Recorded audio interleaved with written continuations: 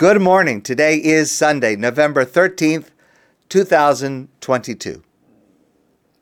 What I'd like to share with you this morning is relevant to our Torah portion this week of Chayei Sarah, but it relates directly to last week's Torah portion, the Parsha of Vayera.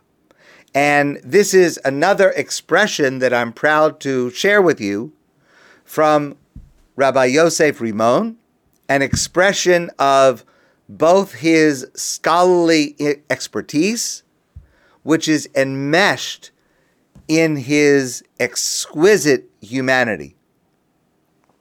And I mean for this piece to stand on its own. I think the message is a very important message, but I also plan for this to form the backdrop of a very different subject that I hope to discuss with you tomorrow.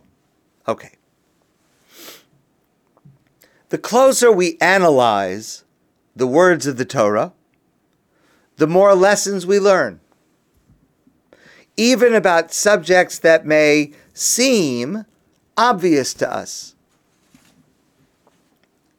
Avraham and Sarah are the sources for us of this characteristic of kindness and hospitality, and we are able to learn amazing lessons from even the most subtle details of how they acted that can inform the way that we act in our lives. And not only lessons about how they acted, but also very important lessons about how our classic commentators explain how they acted. So remember the famous comment of the rabbis in the Talmud, which we've discussed many times, concerning last week's act of hospitality on the part of Avraham and Sarah. Remember that God appeared to Avraham, and Avraham interrupted his conversation with God in order to greet three strangers who were passing by in the desert. And based on this, we had the famous comment in the Talmud, Amar Rabbi Yehuda Amar Rav. Rav Yehuda says in the name of Rav, Gedola haknasas archim mekabalas pnei Shechina. It's a bigger mitzvah. It's more important to greet guests when there's the opportunity to invite them into our home. That is greater than even speaking to God. Diksiv. And this is based on the verse which says, Vayomer, and Avram says, Hashem, God, I know you just came to visit me, and I'm very grateful that you, God, came to visit me, but Imna matzasi chen meinecha al nasavar me'alavdecha. Please, if you don't mind, just hold on one moment. I want to go greet these guests. The fact that Avraham interrupted his conversation with God in order to greet the guests teaches this lesson. An incredible lesson. We've discussed it from a number of points of view, and we've derived a number of different lessons from it. But let's look for a moment at the way the Rambam, Maimonides, explains this lesson to us. Because when the Rambam explains this to us, he does it with a very subtle difference. But the difference in the way the Rambam describes this lesson is going to also teach us an amazing insight. The Rambam says as follows, Ugdola hachnasas archim mekabalas pnei Shechina. It is greater to invite guests and show hospitality to the guests, even greater than being able to speak directly to God. Shenemar, because the pasuk says, Vayar v'hinei shlosha anoshim. And Avraham lifted his eyes, and he saw in the distance three strangers passing by. Now, when we analyze the Rambam, Maimonides, He wrote with exquisite precision. Every word that he chose is chosen for a reason.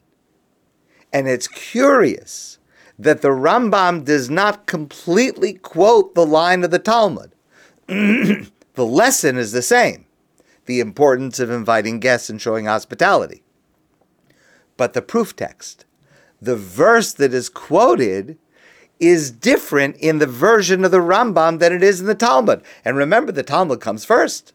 The Talmud quotes the verse where Avram says, "Hold on, God, just a minute, let me go greet the guests." Seems to be a perfect proof text for the lesson the Talmud wants to teach. But the Rambam quotes a different verse. The Rambam quotes the verse, Vayar v'hinei shlosha anoshim. And Avraham lifted his eyes, and he saw that there were 3 strangers passing by.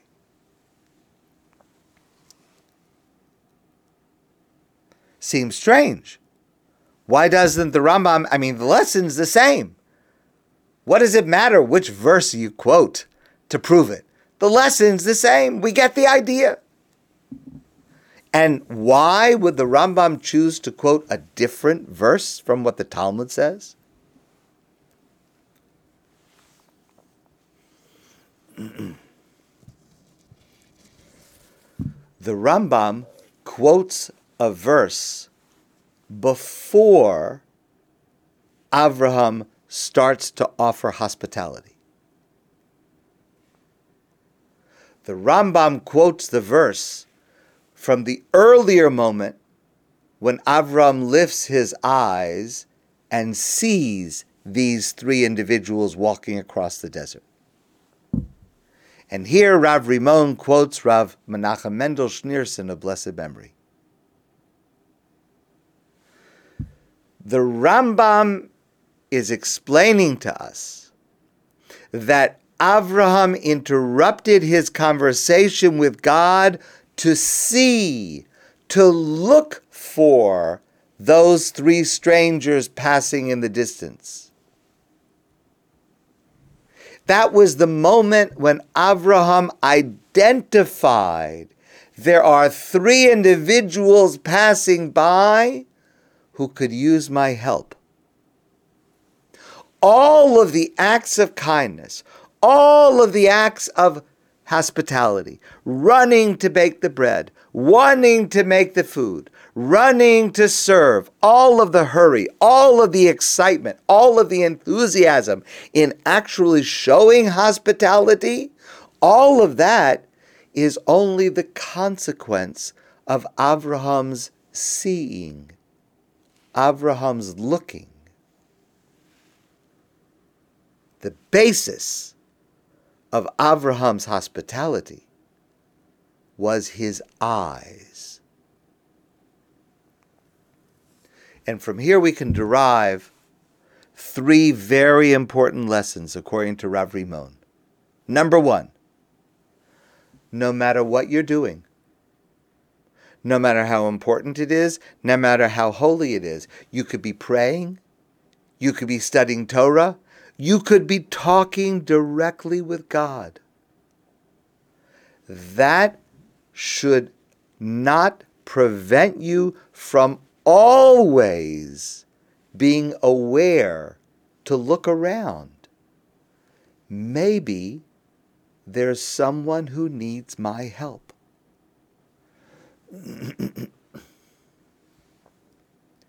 You can be in the middle of your prayer. You could be in the middle of some celebration. You could be at your Shabbos table. There is not a single moment when you should not have the consciousness to be aware to look around. Is there someone in need? Is there someone who is lacking something? Is there someone who may need my help? No moment should be free from that looking, from that seeing. That's number 1. Number 2, all kindness, all compassion, All acts of hospitality begin not only with our eyes, seeing who may need our help, but our eyes who are seeing with love. Our eyes who are seeing perhaps there's some kind of disturbance or something is happening, not to be upset, not to be irritated, but the immediate thought should be, is perhaps something happening that I can help? And if there is someone in need, my seeing must be a seeing with love. How can I help this person? They could be a stranger. I could have nothing to do with them. But my immediate seeing should be with love, with concern. How can I help? And number 3, the words begin, Vayisa Einav. Avraham lifted his eyes. If your eyes are looking down, you may receive a request for help. Someone could come over to you and say, could you help me? But that's not what Avraham does. Avraham is lifting his eyes and looking for the opportunity to help. A person who waits until the opportunity to help someone else knocks on their door, maybe they will merit it, maybe they won't. But a person whose eyes are trained to be constantly on the lookout for who can be helped, that person will find the opportunity to help others at every moment. Don't wait for someone to knock on your door. Seek the opportunity to help someone else. Lift your eyes in order to find the opportunity. Alongside this, Rav Rimon adds another very important insight based on a famous passage of the Rambam Maimonides with which many of us are familiar. If I find a person in need, there are 2 ways that I can help that person. The first way that I can help a person in need, I can give them what they lack. I can make it so that their need is taken care of. Or, instead of giving them what they need, I can provide them with a loan in order for them to be able to work to help themselves. That's 2 different approaches. Now, at first glance, the first option sounds like a greater act of kindness. A person is in need, you fill the need. A person needs $100, you give them $100. Their need is filled. You have helped them, number 1, immediately. You have made their need no longer be a need. And number 2, theoretically, what you've given to them is greater. A gift. You're not asking for anything back.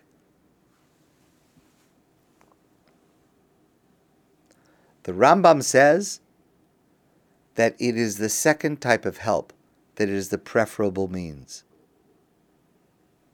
The Rambam says, Shahamala hagvoa biyoser b'tzedakah, the greatest level of tzedakah, of helping another, he dafka nesina shete'efshar la'ani li'istader b'kochos atzmo. It is when we give the person in need the ability, the tools, to be able to help themselves, bli lihizdakek le'azara, in order for them not to need help from someone else in the future.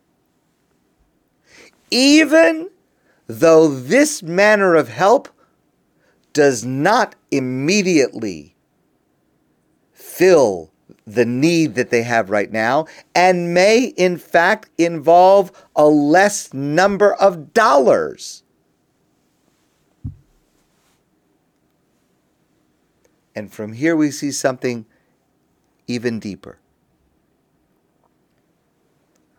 True kindness, true helping another, is when we look at a person. Remember, chesed, kindness, starts with looking, and looking not only with love, not only looking for the opportunity to help, but also looking to see what is the biggest help to the person, which is not always obvious, which is not always the way that seems intuitive.